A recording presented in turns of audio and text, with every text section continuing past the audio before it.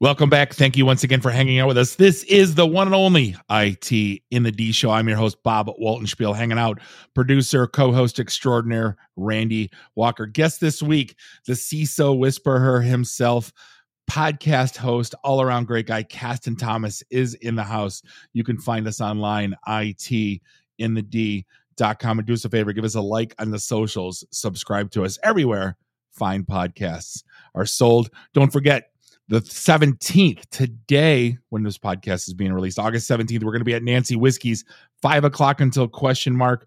No cover, no speakers, just a bunch of IT folks hanging out. Please come see us. It's always a good time with the crew. Caston, how the hell have you been? Doing all right, Bob. How about you? Good. It's been a minute. It's been 2 or 3 minutes. Yeah. What's so now here's the thing I always like about you. Every time I talk to you, there's something new on the horizon, not in a bullshit way, but a legit, like, okay, here we go.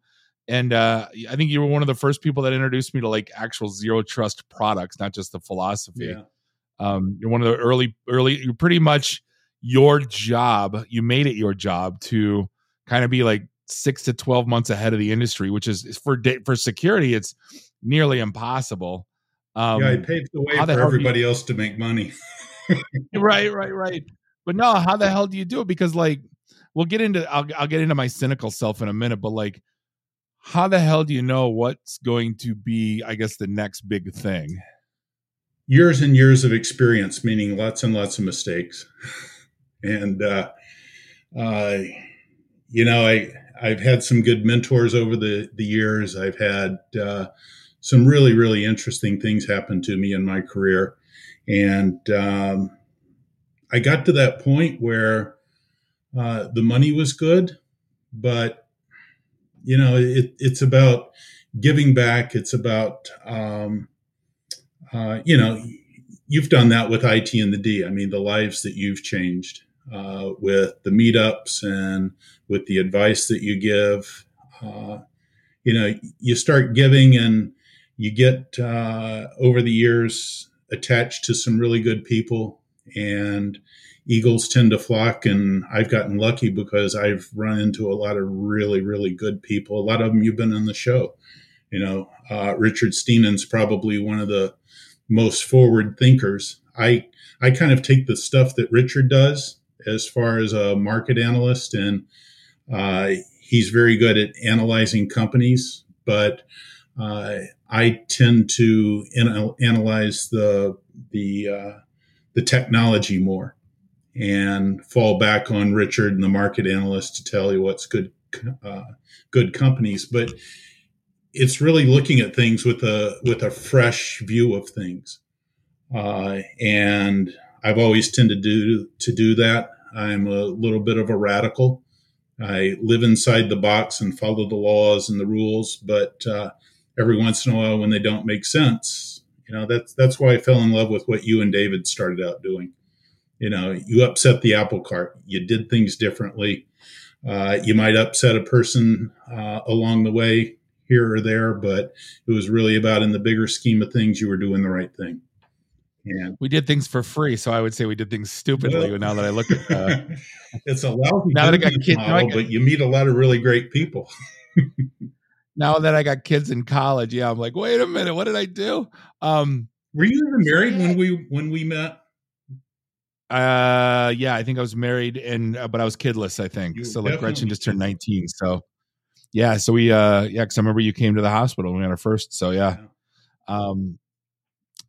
One of so we had Eric Willie on, one of the CISOs in town late few weeks ago. Mm-hmm. And it was one of my favorite questions, and I always like asking. It's like there's a vendor matrix in the security space that looks like a phone book, and it's carved up into about 17, 18 different boxes.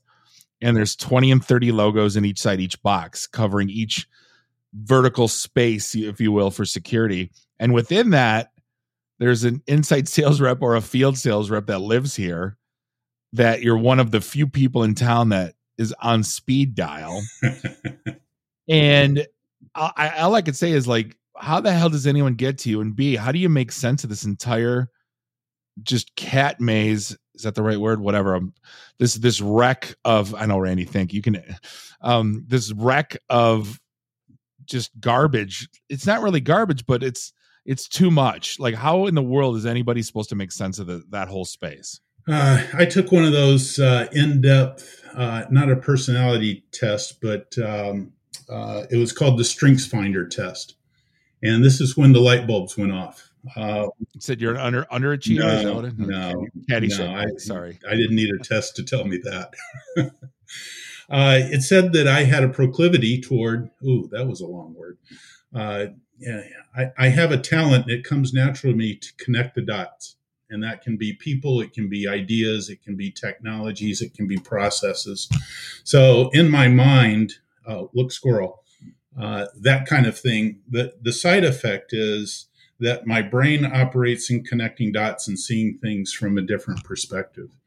And so when I see something and the pieces fall together, I'm referencing a lot of things in my mind that just kind of come together. And over the years, I've developed a process for quantifying, qualifying, and really rating a lot of the things that I was doing intuitively. So it comes about from, just like I said, having a lot of experience, making a lot of mistakes, and hopefully not making those mistakes twice. But, and that's the thing. Like, if you said yes to every POC from even a quarter of those vendors, you would be in nonstop POC world forever. Well, you asked me what I'm doing, and I'm upsetting a lot of people, particularly a lot of the MDR vendors, EDR vendors, what I call the detect and react vendors, but also some of the status quo in the way that we go about doing our operations. And one of those things is vendor selection. I advise CISOs never to have a meeting with a vendor to learn about the technology. All of that information is available online, and if it's not, they should be able to educate someone on your team. And this comes to mind because one of the best CISOs I've ever known brought me into a meeting, and there were 18 people in the meeting. We bought lunch. Imagine that. And the number of wasted hours to talk to them about the technology to get to the end of that meeting. And the answer was, as usual, we'll get back to you. We need to talk about this. That's more lost hours because you're never going to get that whole team back together unless it's a scheduled vendor of the month meeting. And so there were all these lost hours that really didn't need to happen. What they needed to do was quantify the technology, qualify the vendor, and then map it against the business needs and the problems they have. And if it doesn't match all the above, no meeting. And see, now there's another CISO in town, and I'm just kind of doubling down on what you're saying. There's another CISO in town that wants salesless the vendors to be completely 100% salesless, meaning give me everything self-serve. Let me demo your stuff. Let me download your stuff. Let me see what it does in my environment. And then maybe I'll call you. Maybe I won't. Does that CISO give his own haircuts? And I thought about it, considering I've been in 25 years now. It's been my profession. And all I thought about was the guys that are doing it, the guys and girls that are doing it wrong in terms of sales, right? Because I still talk to grown men and that basically run their mouth on green blinking lights. Look what this can do. Look, we're agentless. We're better, green. But we got a better cloud. Blah, blah, blah. And it's like, who gives a shit? Like, at the end of the day, yeah. And it's, I want, sometimes there's days I want to not leave my profession, but I want to like smack salespeople and teach them how to, like, for crying out loud, we just, ask them what they're trying to accomplish and see if you can fit in their box. Yeah. And too many of them want to push these stupid features, and nobody at the end of the day gives a shit. And I wish they'd stop. I had a meeting with a vendor. I took it anyway because of an obligation of somebody who asked me to talk to them. But I said to the guy after the first get to know you 15, 20-minute conversation, I just want to understand the architecture. There are 3 or 4 things that I'm looking for that your technology needs to do. And if it makes sense, and goes, well, I need to show you a demo. Like, I don't want a demo. I've seen every dashboard in the world and they all look alike. Now, I have one exception to that, but that's for a different day. But the whole idea of, let me show you the dashboard. Gee, imagine that. There's a column on the left and a picture in the middle and alarms at the top, and the colors are green, red, and orange. Okay, I get it. That's your dashboard. That's your monitor. That's your administrative interface. This guy was hell-bent on showing me the demo. I said, I just want to understand the architecture. His answer was, and this was a tech guy. Okay. Are you kidding me? He was like, the only way I can explain the architecture is with a demo. I'm like, all right. In my mind, done with these guys. They don't listen. They don't understand what I'm asking for because they've got their process. And that's the problem with vendors. They work on their time. They work on their measures. They work on their objectives. I mean, I had a meeting with the CISO a week or so ago, and he's getting rid of one of their major vendors. He's getting rid of their major vendor. Why? Because the vendor's needs come before the customer. Well, not to talk about my former employer poorly, it rhymes with Crisco. Oh, that one? I thought you were talking about me. No. But I mean, it's the buy in July thing was real. Like, they're just coming off vacation right now because they train their customers to buy, I think 18 or 19% of my annual sales came in July. Yeah. And they're wondering why they can't get one more point of margin. And again, they're shifting their customers to buy on their time. The good thing, like a few other vendors, at least now they're annuity based, or they're, MRR service or monthly service. So they don't have to shove people into their end of quarters, end of years. That was my biggest stink with this whole industry, was making customers buy things unnaturally, because then it feels like you swindled them. To me, that's what it always. Right, we'll take 5% off. Well, why couldn't you do that last week? And it won't be available next week.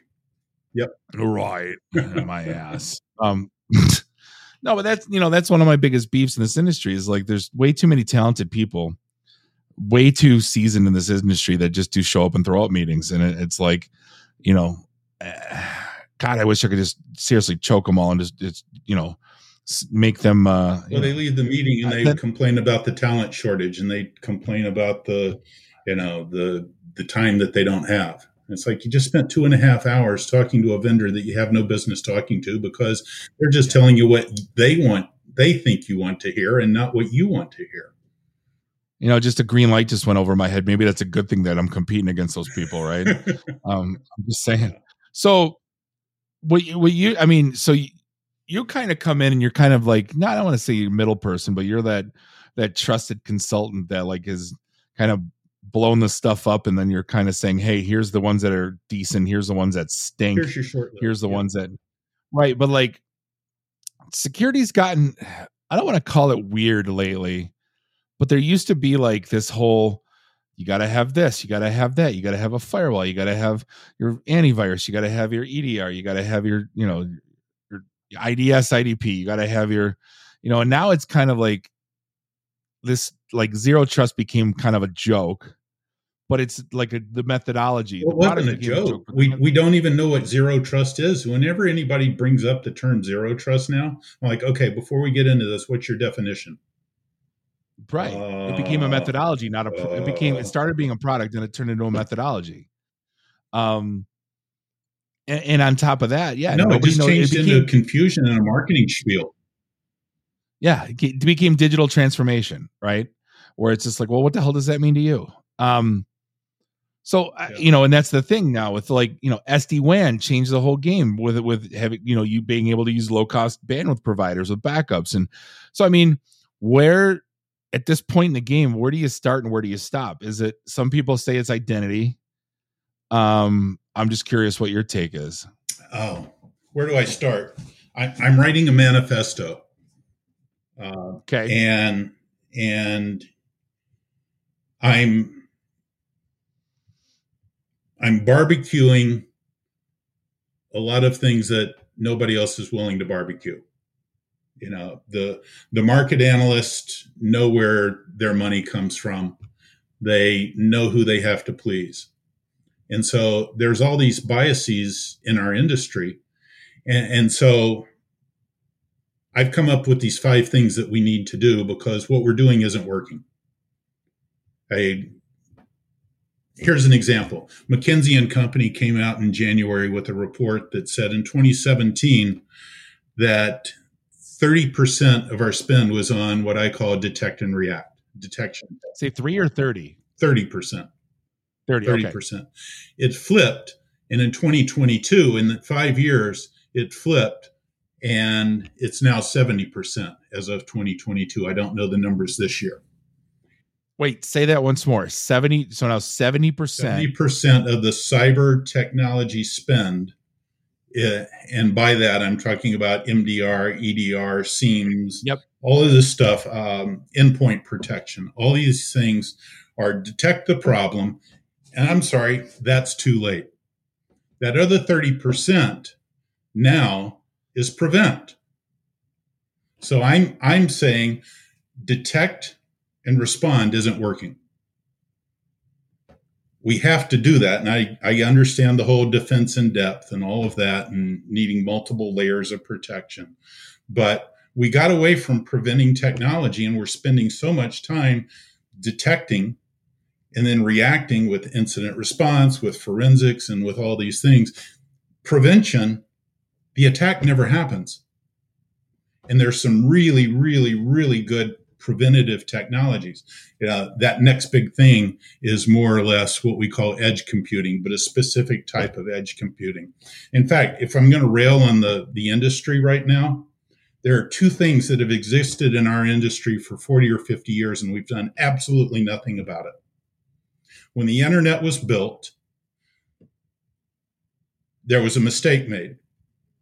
And Vint Cerf, the father of TCP/IP, has said this. He said, we thought it was a lab experiment. It got out of control. It got into the wild, and there was no containing it and going back and re-architecting it.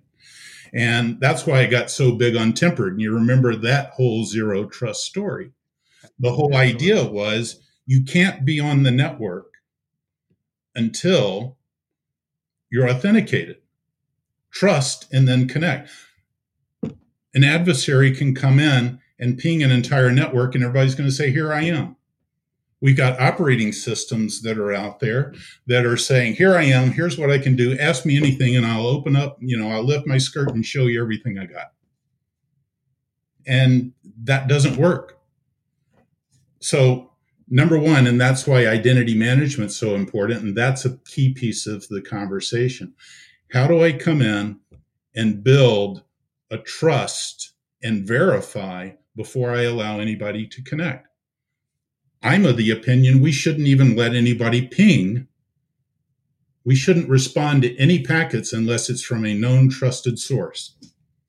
Now, obviously, this isn't for public web, websites and home pages and commerce sites. But even so, wouldn't it be nice if we had an architecture that I couldn't even get on chase.com to pay my bills or see what my credit is until I validated? I wouldn't even be able to connect to that www until I verified who I am. It's a simple fix, but it solves everything because you can't get access to a device if you can't see it. So we've been talking about this for a long time. I know. Everybody talks about the weather. Nobody does anything about it. Well, we can't. Well, you know what? I'm aiming to change that. I mean, that first thing is trust and verify. The other thing is we've got to remove the endpoint and network from the operating system. And there are people doing that today. Tempered did it in a way, but they still had an agent.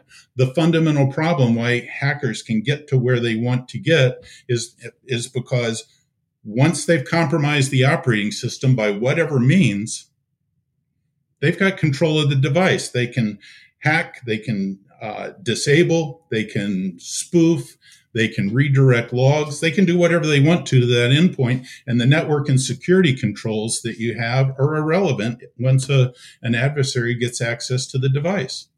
So the simple answer is, and I can show you this with statistics and using the MITRE attack framework, which I'm really, really hot on, because, here's the thing. our attackers, and we need to start learning how to think like our attackers, because we can learn a lot from our adversaries. There are things they do very well. I'm not going to argue whether it's sinister or not. They can all rot in hell for all I care, but there are some things they're really good at. One of the things they're really, really good at is they think in attack vectors and outcomes. We think in controls. We need to start defending our networks, defending our endpoints, defending our cloud resources with real edge technology. Because here's one of the great things. If I move the technology, the endpoint and network security out of the endpoint, out of the operating system, out of the device, even if that device gets compromised, there's no lateral movement. They can't see anything else in the network because they can't compromise the security stack because it's not under the control of the operating system. Haven't we been trying though to think like? Haven't we been trying to think like that with red team, blue team? No, doing like you don't think that's all reaction. That's all simulating. I'm talking about fundamentally preventing things. I'm making a proposition that doing three things technologically, we can prevent, our industry could prevent 90% of all currently successful 0 days, ransomware, and phishing attacks. I know two of them. Go. I think. Go on. No, go on. So, number one, identity. All right. That was one. But specific identity, passwordless, with FIDO2 and or biometrics. Remove the possibility of failure and put it on, I won't do my Hello Kitty, one of these guys. YubiKey, simple. I'm using it everywhere I can. I can't wait till Chase and American Express and Wells Fargo get these things so that I can log onto my account. It ain't going to do it unless I got that 54-digit key going across telling them that I am who I am and I'm holding the key. You know, it's a simple process. So that's number one. Number two, what's number two? My number two is 2FA. So you blended it into one. So that identity, trust before allowing access. So the next one is remove the browser, remove the email from the device. Using something like, it's called browser and email isolation. So I'm running a virtual browser in the cloud, and all it's doing is shipping me the screens and links to click. That's all I get. The hacker, it's impossible for the adversary to get access to the disk system or the operating system. Game over. I know. Wasn't Citrix trying to do this 20 years ago? I'm sorry? Wasn't Citrix trying to do this 25 years ago? Yeah. But we give the users, because users say, well, it's slower than it used to be yesterday. Oh, okay. We're just going to open up your system to every adversary and have a colonial pipeline explode on us because things are running a little slower today. There are ways to architect that, but we've got to get that mindset of security first. We talk security first, and it's a good game, but where's the prevention? And that number three is removing the security and endpoint stack from the operating system. Not running an agent, not running under the control of the operating system, running on a different chipset on the board. There are a lot of IoT manufacturers and OT manufacturers, medical device manufacturers that are starting to build chips specifically for that. Microsoft has a relationship with a company that allows them to remove the Azure stack and put it on a different chip on the motherboard. Boom, done. So we're coming into that with some of the new OT technology and a lot of the IT, Apple's moving in that direction. Google's moving in that direction by having these communication specific chipsets that are running the security stack. So even if iOS gets compromised, they can't get access to the OS unless somebody gives them permission to. Now, this isn't going to stop nation state hacks, but it's going to stop everybody else. Yeah. You don't have to name names, but is there anybody in town doing it 99% right? Anybody in town? You mean anybody in our industry? Yeah. No, not just in our industry, but like customer, supplier, anybody, end users. Yeah, there are. There are a few. I'm not at Okay. liberty to say. No, Yeah. please don't call them out. But yeah, I was just curious. I wanted to say yes. I want there because there's way too many smart people in this town. Yeah. I'm You know what? Have Eric Willie back on. He'll tell you all about it. no, but like, budget constraints, and a lot of people, security is a cost center. It's not it's not a business enabler. So a lot of really smart people get handcuffed because they can't. Right. That's my big issue with it is I can't solve the money problem. I can solve the technology problem. Sure. But there was a time in my life where I used to talk about poor man zero trust, and it was really it wasn't as detailed. I wasn't getting into the browsers or anything, but it was, save everything in OneDrive, two-factor authentication, just make sure that if you drop your laptop in a river, you can, you're not going to lose any data, if password gets compromised, you got two-factor, you know what I mean? Just like, the bare bone basics. But I'm talking, this was for small, 50-seat companies that never even thought of that. Well, we're spinning so fast. We're working hard and not smart. I saw a really, really great study, and the first thing I do when I see a study, and this is one of the things I do, is I look at it very suspect. Okay, who sponsored it? What's the agenda? I'll often go to the conclusions first and find out what they're recommending, and that'll tell me, what, this is paid. This is paid for study. But Fastly did the study. I can't find anything wrong with the study or the results. The methodology looks really solid. But they indicated that as many as 70% of all cybersecurity projects are not complete within 6 months. What? Yeah. Well, other priorities. Yeah. You see so many technologies historically that get purchased, but then they sit and they collect dust. Dead software is a thing. Yeah.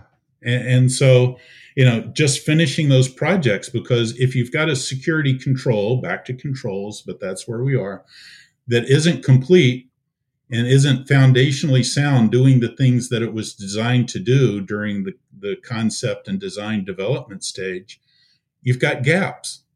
Guess what? Those gaps are going to be discovered. It's low-hanging fruit for the adversaries. They're going to get in using those. And you see that in so many places. The reason that firewalls are preventative. They do great prevention, but they get so complex. People get so busy. The original design of the firewall, something goes in on Friday night. The engineer has a hot date, says, well, I'm just going to open it up for a minute. It'll get it working over the weekend. I'll make a change on Monday. Monday comes in, the boss calls him into the office. It's forgotten. Never happens. Now, that problem, I call it configuration drift. Data center people get that. Configuration drift is we designed it this way, but then everything changed. See, my biggest issue I'm seeing, at least today, is these larger companies that grow via acquisition and have IT sprawl and have dead software and replicated, and their enterprise architecture is all over the board. Yeah. And they try to consolidate, and they have leases on 16 data centers that they can't get rid of because they're stuck in they're trying to, because they're trying to get legal involved, but that's almost their biggest Achilles heel is it's just legacy systems stacked on top of legacy systems that they don't know exist. Yeah. And they're trying to, they almost wish they could just blow the shit up and start over tomorrow.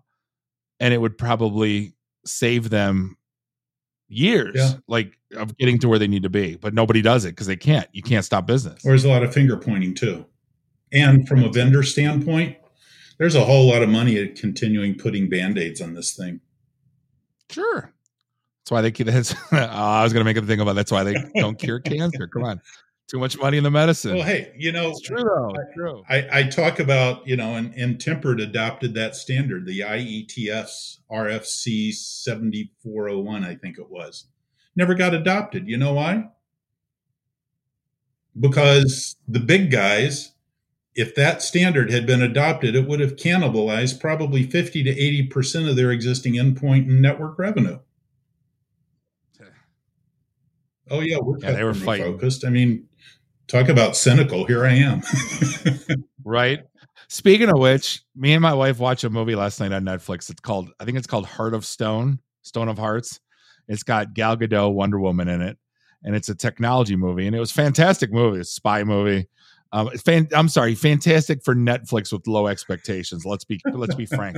And I was so angry at one point. There was like the quantum computer that could hack into anything in the world instantaneously, military included. Didn't matter what it was. Whoever owned it owned the world. They couldn't attack my stuff because it's invisible. See, but I got so angry because these rival groups are trying to get the quantum computer because they want world supremacy, and they removed it from the data center, the quantum computer it was in a blimp in a floating data center, and the whole thing went down. And I threw my remote, and my wife's like, "What's the matter?" And I go, "It's bullshit." And I'm like, "Why?" And I go, "Nobody would ever build anything with a single point of failure." And I'm like, she looked at me like I'm a complete idiot. And I'm like, "It should have been distributed across multiple clouds." And she's looking at me like, "Well, you just watch the goddamn movie." Like, oh, for different reasons. I always hated the net. Oh yeah, there's a lot of them out there. She was guaranteed to fall down every time she'd run away. It's like Swordfish, all of them. At least Gal Gadot used a Tor browser in this one, so they must have called somebody from Black Hat to like make sure that it wasn't complete bullshit. It was a lot of mess. It was I don't know. It's worth a cheesy watch on a Sunday night. I guess I'll give it that. So you were. I'm going to shift gears a little bit. But you got into the radio game a little bit, and I haven't heard your voice on the air for a while. Talk to me about your stint on WJR doing the Internet Advisor, because that was big shoes. Oh, I just realized next week is Foster Braun's birthday. Is it really? He was one of the honestly, he was one of the sweetheartest human beings I've ever met in my life. That there are people who are real. He was a faith-filled man. I've said many times that he had more impact on me than any man in my life other than my father. He was great. He had the greatest voice. I did an interview with him, a 3-part interview, and the last one was about a month before he died. And we covered his life, his career, his faith, and the process of dying. And I go back and listen to that every once in a while because it is one of the greatest lessons about how to live your life. But even with about a month to live, in hindsight, not knowing that at the time, because he had spinal cancer for 9 years and just kept getting these miraculous recoveries. His voice still put mine to shame. It's so all of ours. He was the king. So we did. I just looked it up right now. Episode 274, Saying Goodbye with Foster Braun. That's the only podcast I've ever cried on. I remember that, man. You had me going too. There's Randy's there too. And oh my god, I had the worst curly mustache going on at that point. It was horrible. You go, No, but one of my favorite things about that the internet, it wasn't the show itself, because the show, it's like you talk for 3 minutes and then it was jazz music and commercials, but it was that second hour when all like my dad's age folks would call and they can't connect brother printer. And I would just sit there, and I'm sitting behind the scene just going, tell him to throw the effer out. Tell him to throw it out. And like, there's such patient sweethearts, and everybody's like, well, you have to redo the driver. And I go, tell him to throw it out. Like, they finally just like, I'm out. I can't do this. Well, the commonality of everybody on the show is we were cheap SOBs too. Fair. You know me, I drive my cars till there's 250,000 miles on them, and you're making fun of me. Oh, no, that's smart. It's funny. Somebody, I just had he's a data scientist at GM, and we invited him out. He's an old friend of mine, bowling friend. And we invited him to an event we had. And he goes, what's funny? He goes, I've got the same car. I just hit like 180,000 miles, and I haven't had a car payment in like 5 years. He goes, who told me not to do that shit? He goes, you. I go, oh my God, you took my advice back then? He goes, yep. I haven't seen him in years. And, it's just funny. Like it kind of hit me. It's like, God, it's like the stuff that you tell people. It's funny, the shit that sticks and, the stuff you forget. So now I'm realizing that you weren't sincere when you were giving me hell about that. Absolutely not.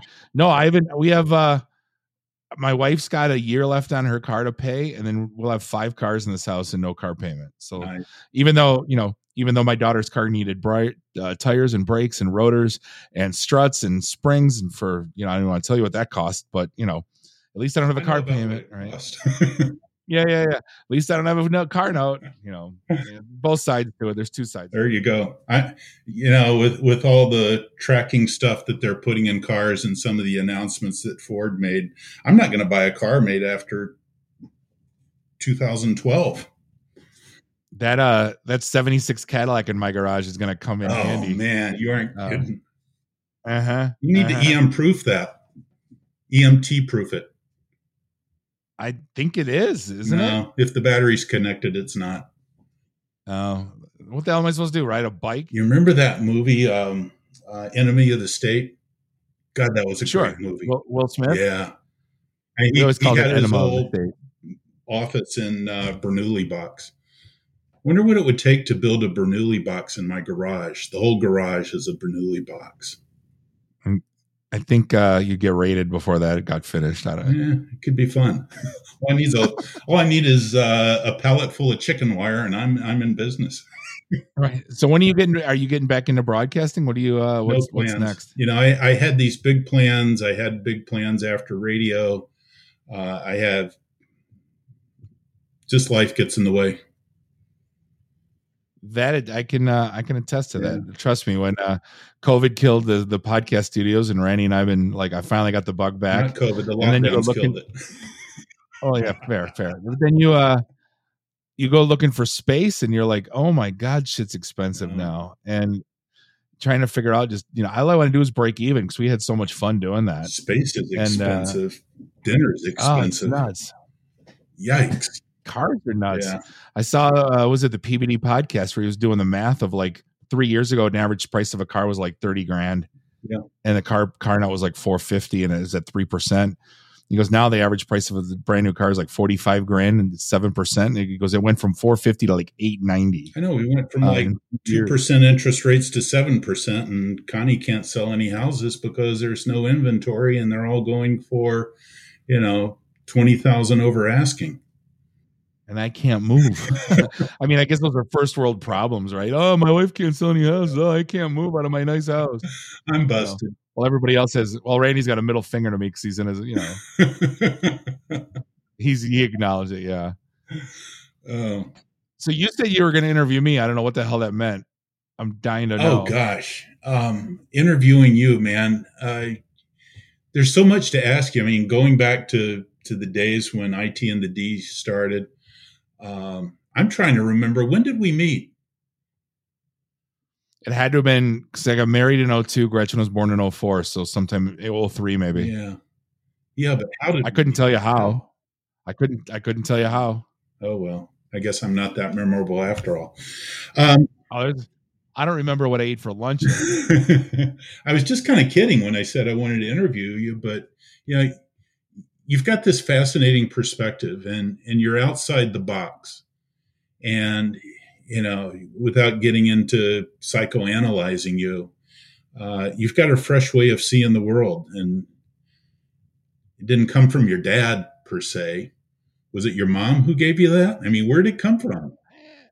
I don't know. I look at it, immigrant parents, all my cousins, like basically I don't know if you knew, I don't know if I told you how, like my grandparents were World War II refugees from Germany. My parents were born in Yugoslavia because they went down the river.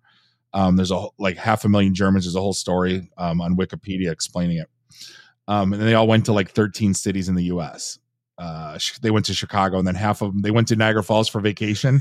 They said, holy shit, houses are half price in Detroit, and they settled here. Half the family. So I got half my family still in Chicago. Yeah. But all my cousins either run stuff, or they're CFOs, or they're engineers. Like there's none of my cousins are like, I wouldn't call a bum. I'm probably the most bum out of all of them. But they're not all like you.